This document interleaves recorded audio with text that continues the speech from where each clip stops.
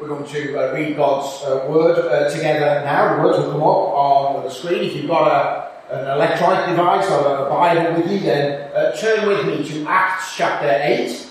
Acts chapter 8. We were looking at the first half of Acts 8 last Sunday morning. We're going to read the whole chapter this morning. First reading we'll have will be the passage we read last week. Remember, as the gospel crossed over that barrier from Jerusalem and Judea into Samaria. And then a little later on, we will read about Philip encountering an Ethiopian and the gospel being spread to him. And we'll look at that passage together. But first of all, to read Acts chapter 8, verses 1 to 25. This is God's holy and true word. And Saul approved of Stephen's execution. And there arose on that day a great persecution against the church in Jerusalem, and they were all scattered throughout the regions of Judea and Samaria, except the apostles. Devout men buried Stephen and made great lamentation over him. But Saul was ravaging the church, and entering house after house, he dragged off men and women and committed them to prison. Now those who were scattered went about preaching the word. Philip went down to the city of Samaria and proclaimed to them the Christ.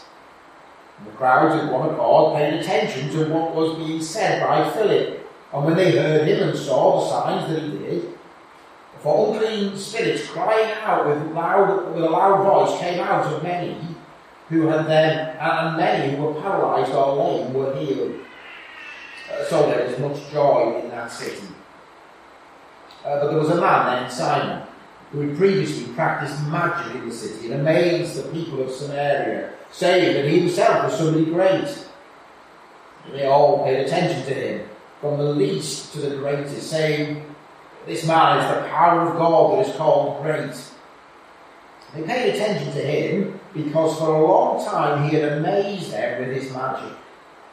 But when they believed Philip as he preached good news about the kingdom of God and the name of Jesus Christ, they were baptized, both men and women. Even Simon himself believed, and after being baptized he continued with Philip. And seeing signs and great miracles performed, he was amazed. Now when the apostles of Jerusalem heard that Samaria had received the word of God, they sent to them Peter and John, who came down and prayed for them that they might receive the Holy Spirit. For he had not yet fallen on any of them, for they had only been baptized in the name of the Lord Jesus. Then they laid their hands on them and they received the Holy Spirit. Now when Simon saw that the Spirit was given through the laying on of the apostles' hands, he offered them money, saying, "Give me this power also, that anyone whom I lay my hands may receive the Holy Spirit." But Peter said to him, "May your silver perish with you, because you thought you could obtain the gift of God with money, and have neither part nor lot in this matter. For your heart is not right before God. Repent therefore of this wickedness of yours, and pray to the Lord that if possible the intent of your heart may be forgiven you. But I see that you are in the gall of bitterness and in the bond of iniquity." And Simon answered, "Pray for me to the Lord that nothing of what you have said may come upon me." Now when they had testified and spoken the word of the Lord, they returned to Jerusalem, preaching the gospel to many villages of the Samaritans. So reads God's word to us this morning. I'm going to continue to read now from Acts chapter 8. Acts 8, we're going to pick up where we left off. Philip has encountered these Samaritan believers as he's preached the gospel to them. Many have believed, and now we'll find out what happens as Philip leaves that city of Samaria. Now an angel of the Lord said to Philip, "Rise and go towards the south to the road that goes down from Jerusalem to Gaza. This is a desert place." And he rose and went. And there was an Ethiopian, a eunuch, a court official of Candace, queen of the Ethiopians, who was in charge of all her treasure. He had come to Jerusalem to worship and was returning seated in his chariot, and he was reading the prophet Isaiah. And the Spirit said to Philip, "Go over and join this chariot." So Philip ran to him and heard him reading Isaiah the prophet and asked, "Do you understand what you are reading?" And he said, "How can I unless someone guides me?" And he invited Philip to come up and sit with him. Now the passage of the scripture that he was reading was this: "Like a sheep was led to the slaughter, and like a lamb before its shearers is silent, so he opened not his mouth. In his humiliation, justice was denied him. Who can describe his generation? For his life was taken away from the earth." The eunuch said to Philip, "About whom, I ask you, does the prophet say this? About himself or about someone else?" Then Philip opened his mouth, and beginning with this scripture, he told him the good news about Jesus. As they were going along the road, they came to some water, and the eunuch said, "See, here is water. What prevents me from being baptized?" And he commanded the chariot to stop, and they both went down into the water, Philip and the eunuch, and he baptized him. And when they came up out of the water, the Spirit of the Lord carried Philip away, and the eunuch saw him no more, and went on his way rejoicing. But Philip found himself at Azotus, and as he passed through, he preached the gospel to all the towns until he came to Caesarea.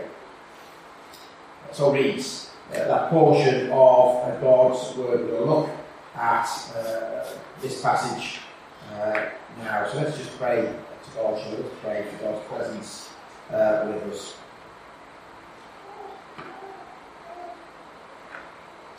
Heavenly Father, we thank you that your word is truth amidst falsehood.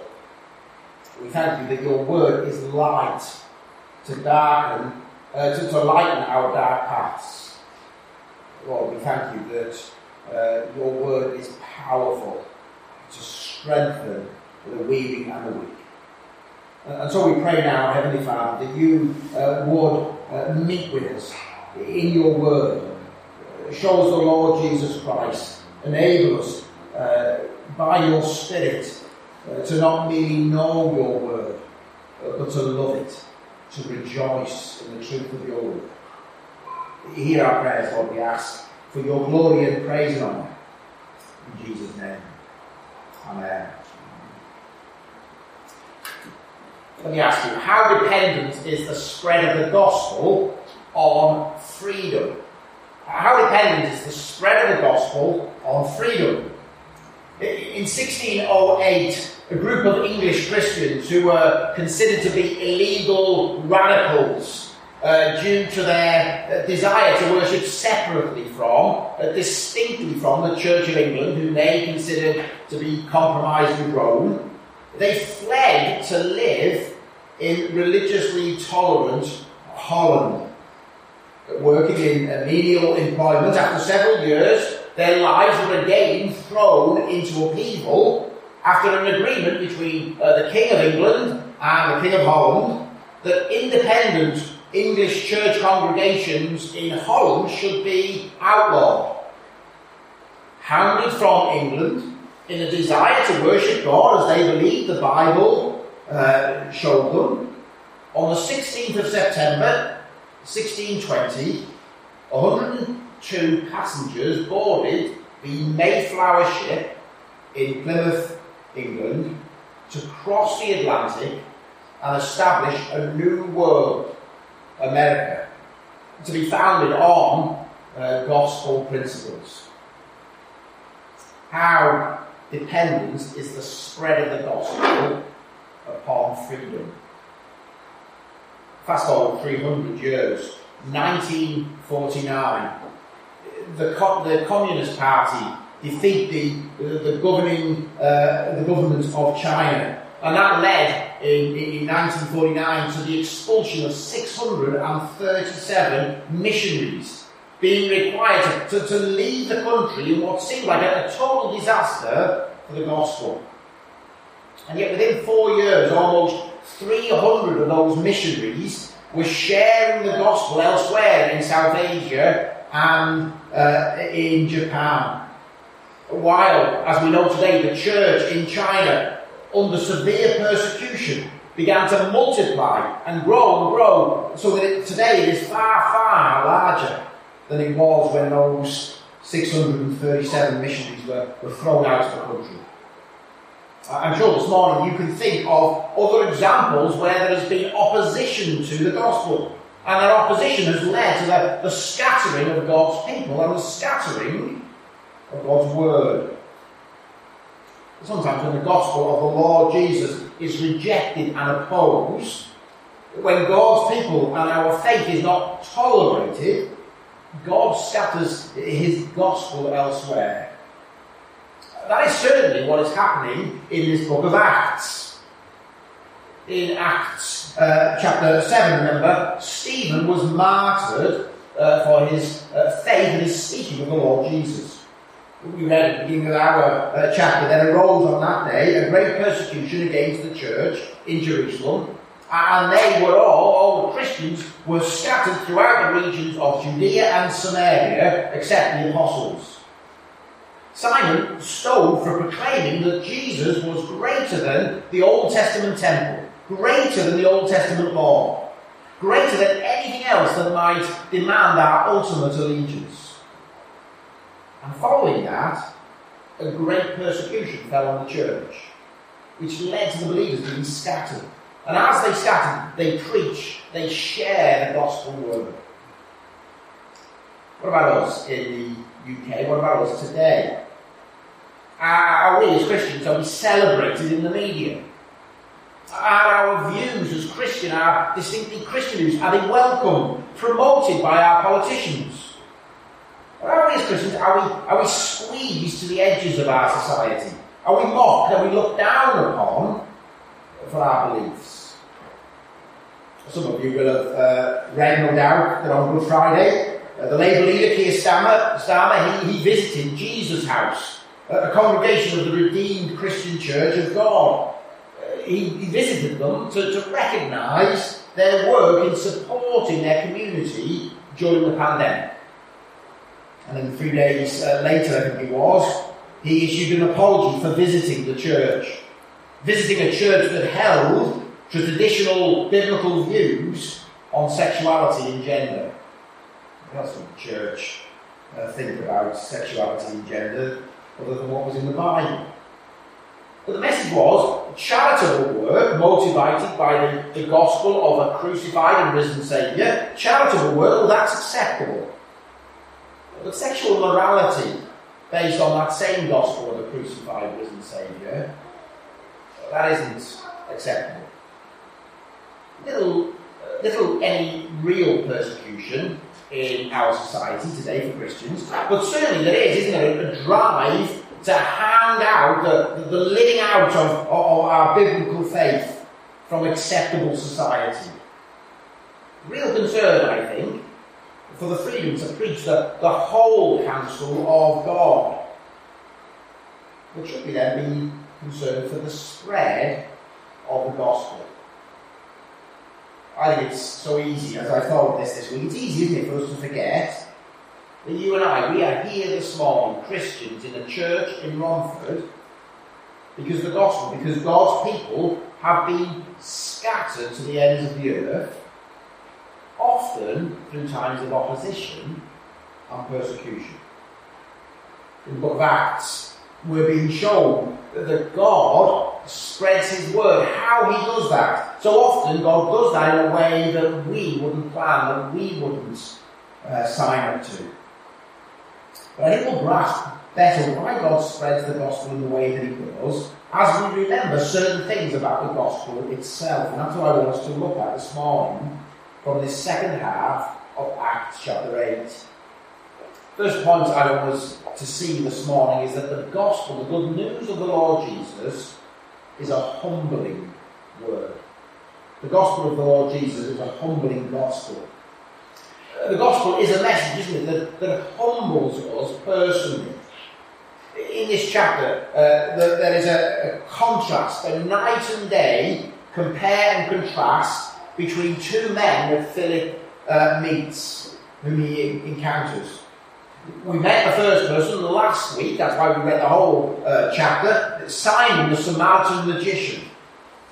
And then the other man, the contrast to Simon, this Ethiopian eunuch. The comparison of a magician who amazes the crowd, who literally has them worshipping at his feet. Verse 10, they all paid attention to him from the least to the greatest, saying, "This man is the power of God that is called great." Comparison of Simon the magician, worshipped by the people, and this Ethiopian, this castrated man. What happens is both of these men, as they come into contact with the gospel of the Lord Jesus. Last week we saw that Simon, he had a belief, but it was a false belief, wasn't it? He puts his hope in the Lord Jesus for the wrong reasons. We read in verse 18, when Simon saw that the Spirit was given through the laying on of the apostles' hands, he offered them money. What does he want? He wants power, he wants influence.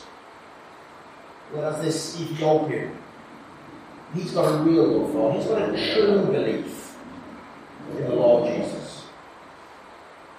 At heart here is a surprising contrast. Simon, and he's interested in what looks impressive, the signs, in what amazes, in what dazzles. Ultimately, he's interested in power, isn't he? In control. Well, this eunuch that we read of, he reads Isaiah 53. And he's drawn to the one that the prophet is describing there. Simon is all about what looks impressive, and the Ethiopian looks upon a Christ who was told like a sheep was led to the slaughter. To a Christ who was silent, who opened not his mouth. A Christ who is humble, whose life is taken away from the earth. And yet for all of Simon's show, Simon is an ordinary man, isn't he? Like you and me, he's an ordinary man, but he's an ordinary man who is enchanted by power, by control. If only he could get control and power. By contrast, the eunuch is a man who is a great man, a man of significance, a man who does have control. And yet who, like a moth to a flame, is drawn to the lowliness, the weakness of this man that he reads of. Who is this man, he asks, who so humbles himself? How can I know him? As the gospel spreads in the world, it is a humbling word. The gospel takes the great and the good and introduces them to the Lord Jesus, the greatest one, the one who humbled himself even to death. He was denied justice, this man of sorrows, and he says to the great and the good, "You come, you follow me." Simon is full of self, but actually he's a nobody, he's a wannabe. Imagine Simon, can you, on one of the Saturday night entertainment programmes, the name of which I can't think of any of them at the moment. But the Ethiopian, he really is a someone. An Ethiopian, a eunuch, a court official of Candace, queen of the Ethiopians, who was in charge of all her treasure. Candace isn't a name. Candace is a title, just like Pharaoh was the king of Egypt. So Candace, it means the queen of Ethiopia. And this eunuch is in charge of the queen of Ethiopia's finances. He's the chancellor of the exchequer. The way rulers ensured that those in their employment who were closest to them, who worked closest with them, the way they ensured that they didn't cheat or betray them, was to give them all that they could possibly want. So this man himself, he is rich. He's looking after the wealth of others. He's one of the highest city bankers, isn't he? And he's driving, we find him, his top of the range 4x4 chariot on his way home from Jerusalem to Ethiopia. Maybe as we we read this story, we think, well, here's a remarkable trophy for the gospel. Here's somebody that it's great to be influenced by the gospel. Here's the gospel influencing the corridors of power. It would be great to see some of our leaders, some people in our government, our Prime Minister, affected this way by the gospel. But what is the message that the great and the good need to hear? It's that the King of Kings was led as a lamb, as a sheep to be slaughtered. When great men and women hear the gospel and believe, what do? How impressive does it appear when great people receive the gospel? They do what this Ethiopian did here. They humble themselves. This man, he gets down from his chariot, he gets down from his position of influence, he gets down into the water of baptism, he gets down to join the despised and rejected Lord Jesus in his death. I may be significant, I may have a significant role to play, but I have been humble.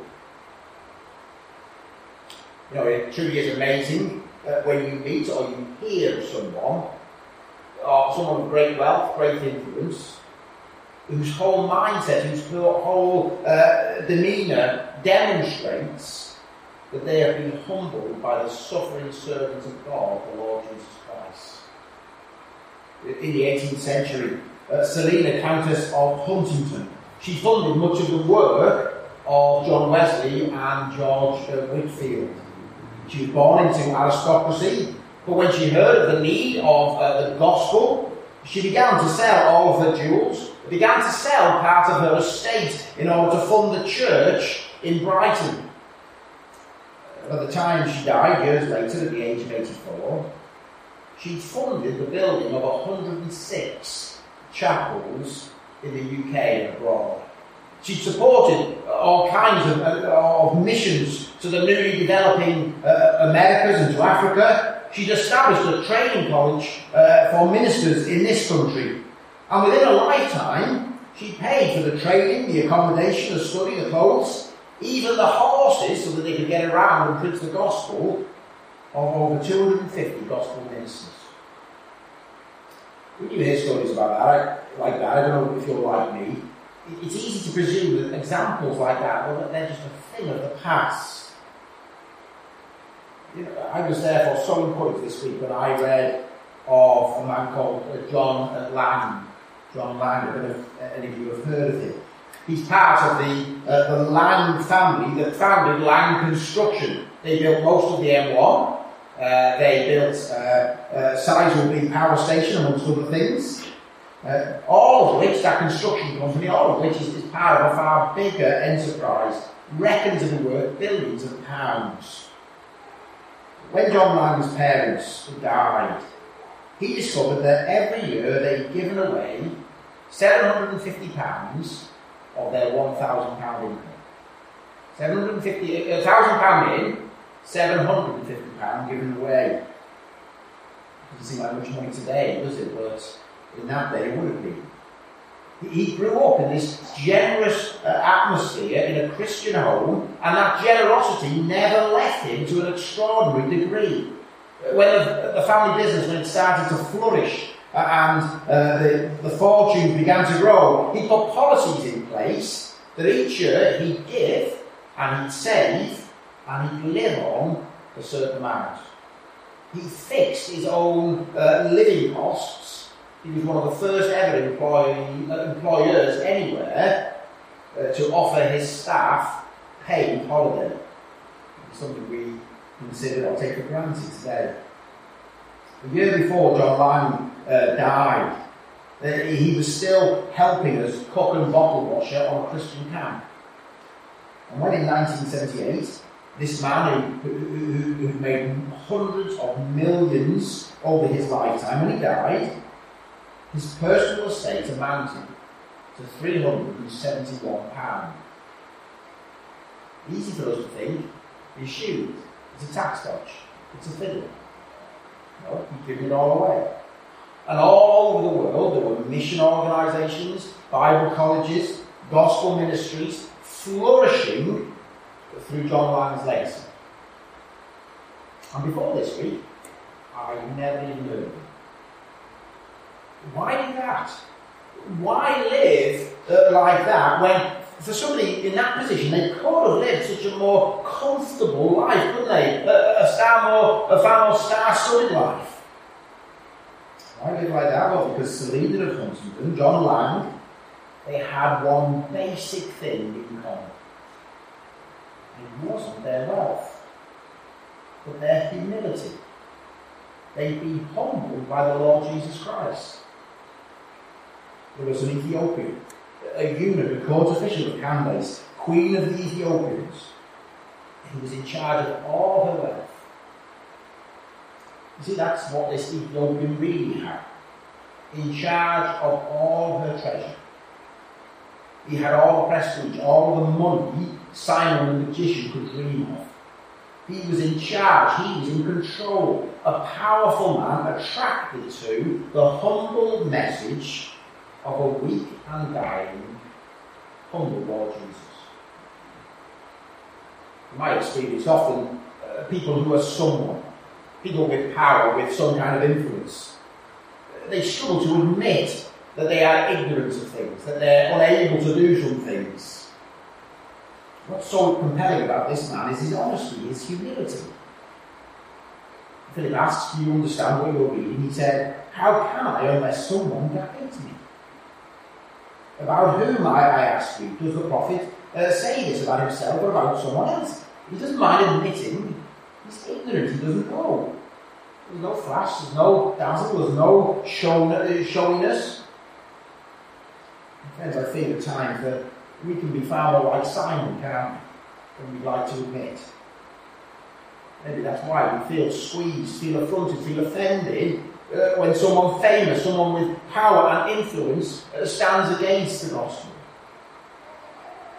But why do you think worldly power will make such a difference when God has got a track record of taking hold of movers and shakers of the great and the good and plunging them all the way down the ladder to a forsaken, repulsive hill on the outskirts of a city where flesh rots in the noonday sun and where the Lord of glory hangs dying? And let me ask you this morning, do we love this humbling message of the gospel? More importantly, maybe, than that, have we been humbled by this message of a crucified Saviour? We can all, can't we, ordinary people looking for, hoping in the wrong kind of greatness. Power, prestige, money, reputation, influence, to be considered as someone. Does God need those things to spread the gospel? I wonder who we crave most of the company of. Who is it we like to see in church, the great and the good? Do we crave most the company of those that the world thinks are great? Or do we crave the company of those who it's impossible to be in the company of for any length of time before being aware of the fact that they know that they're living for somebody far greater than themselves? I'm guessing that you, like me, whether you watched the funeral or not, you'll have seen that striking picture from Prince Philip's funeral of the Queen dressed in black, mourning her beloved husband's death, and she's sitting all alone. Momentarily and certainly humbled by death. It is such a striking image. I think it tells us so much about us as a society. But it is true, isn't it? The manner in which our Queen has sought to conduct herself over a lifetime of service shows that here's somebody who really is somebody who has been humbled by another death. The death of one greater than herself or her husband. The gospel of the Lord Jesus is a humbling message. Second point, and the points get shorter as we go on, let me assure you. The gospel of the Lord Jesus is a unique offer. The gospel of the Lord Jesus is a unique offer.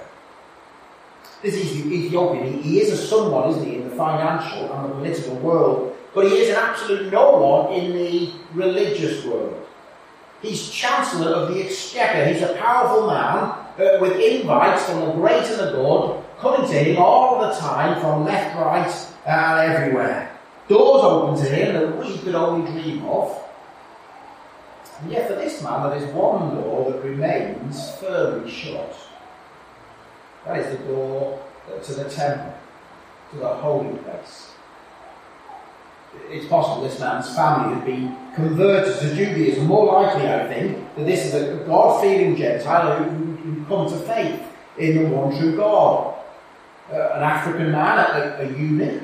That is, he had surgery so that he could be trusted to behave sexually as one of Candace's closest advisors. That same surgery excluded him from the temple. Excluded him so that he was beyond the bounds of God's people. Outside of those who could come to God. His trip to Jerusalem would only have reinforced to him that he wasn't a full participant in God's people.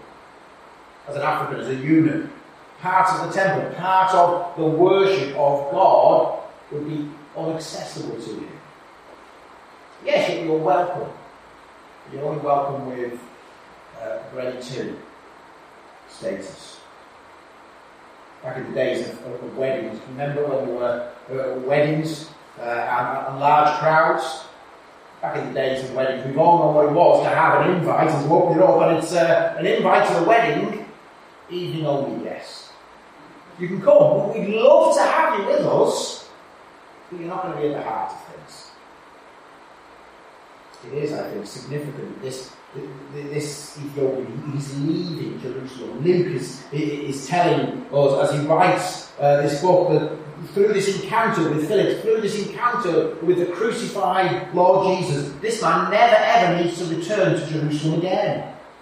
In the previous chapter, Stephen has died proclaiming the implication for the temple of the Lord Jesus Christ coming, the one to whom the temple pointed. He's now arrived. The temple is no longer needed. So this Ethiopian, he can go on his way with the Christ who died for him, and therefore he has all he could need. Luke wants us to see that in Christ, this man now has what the temple could never give him. He has complete access to God, full inclusion into membership in God's family. The unique offer of the gospel of the Lord Jesus. Whoever you are, you can come. Just after the passage, the Ethiopian is reading in Scripture. It's Isaiah 53, isn't it? That famous passage. But just after that passage, Isaiah 56, this man would have read these words. And God says, let the foreigner who has joined himself, let not the foreigner who has joined himself to the Lord say, the Lord will surely separate me from his people. And let not the eunuch say, behold, I am a dry tree.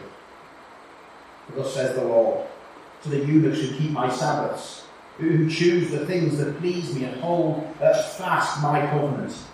I will give in my house and within my walls a monument and a name better than sons and daughters. I will give them an everlasting name that shall not be cut off.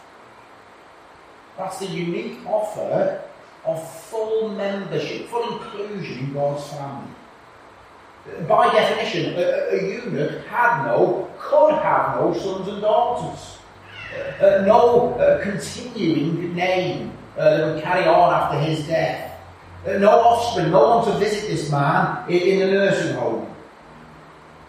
And yet in Christ, we saw with those first Samaritan believers, when they received the Spirit, all equally included as part of God's family. Jew and Gentile, rich and poor, male, female, no barriers to access to God. All are gone. Now one new man in Christ.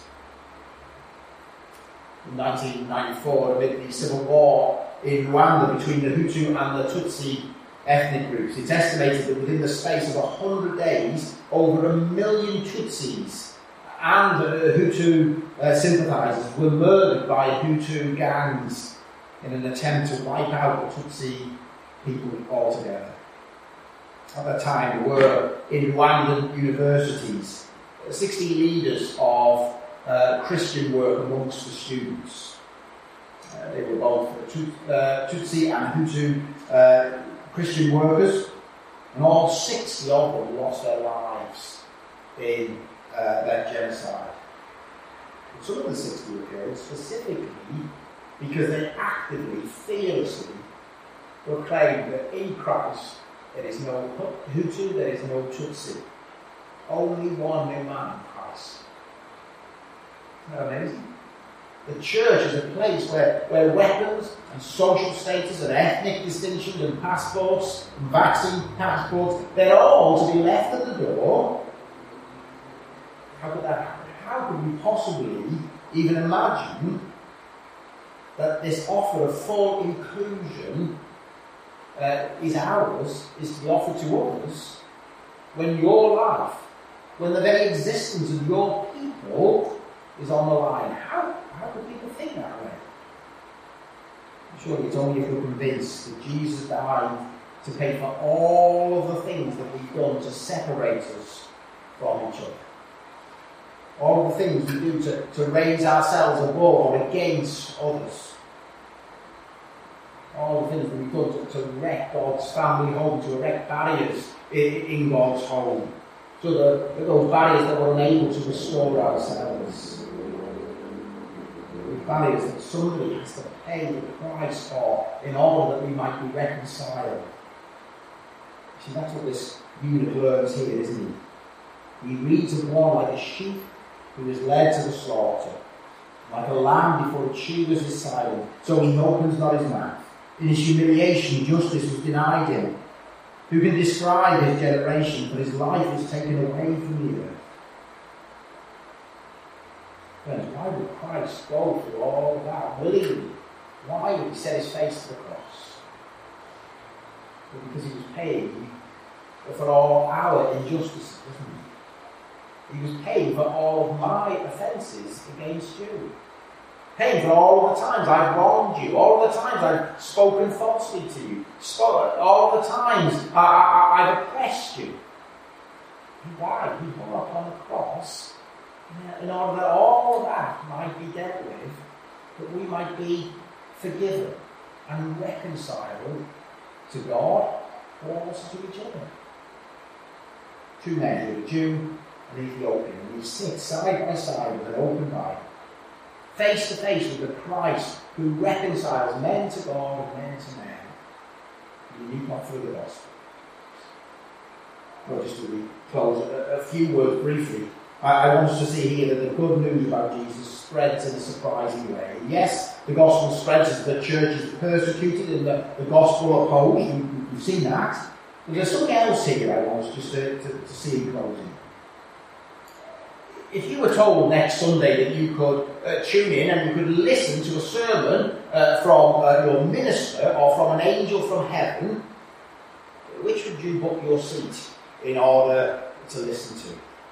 The same old, with an accent that sometimes it's hard to decipher, or an angelic messenger direct from heaven itself. What we see in this passage is that you should choose listening to your minister every time, and that is a surprise. That's a surprise for ministers.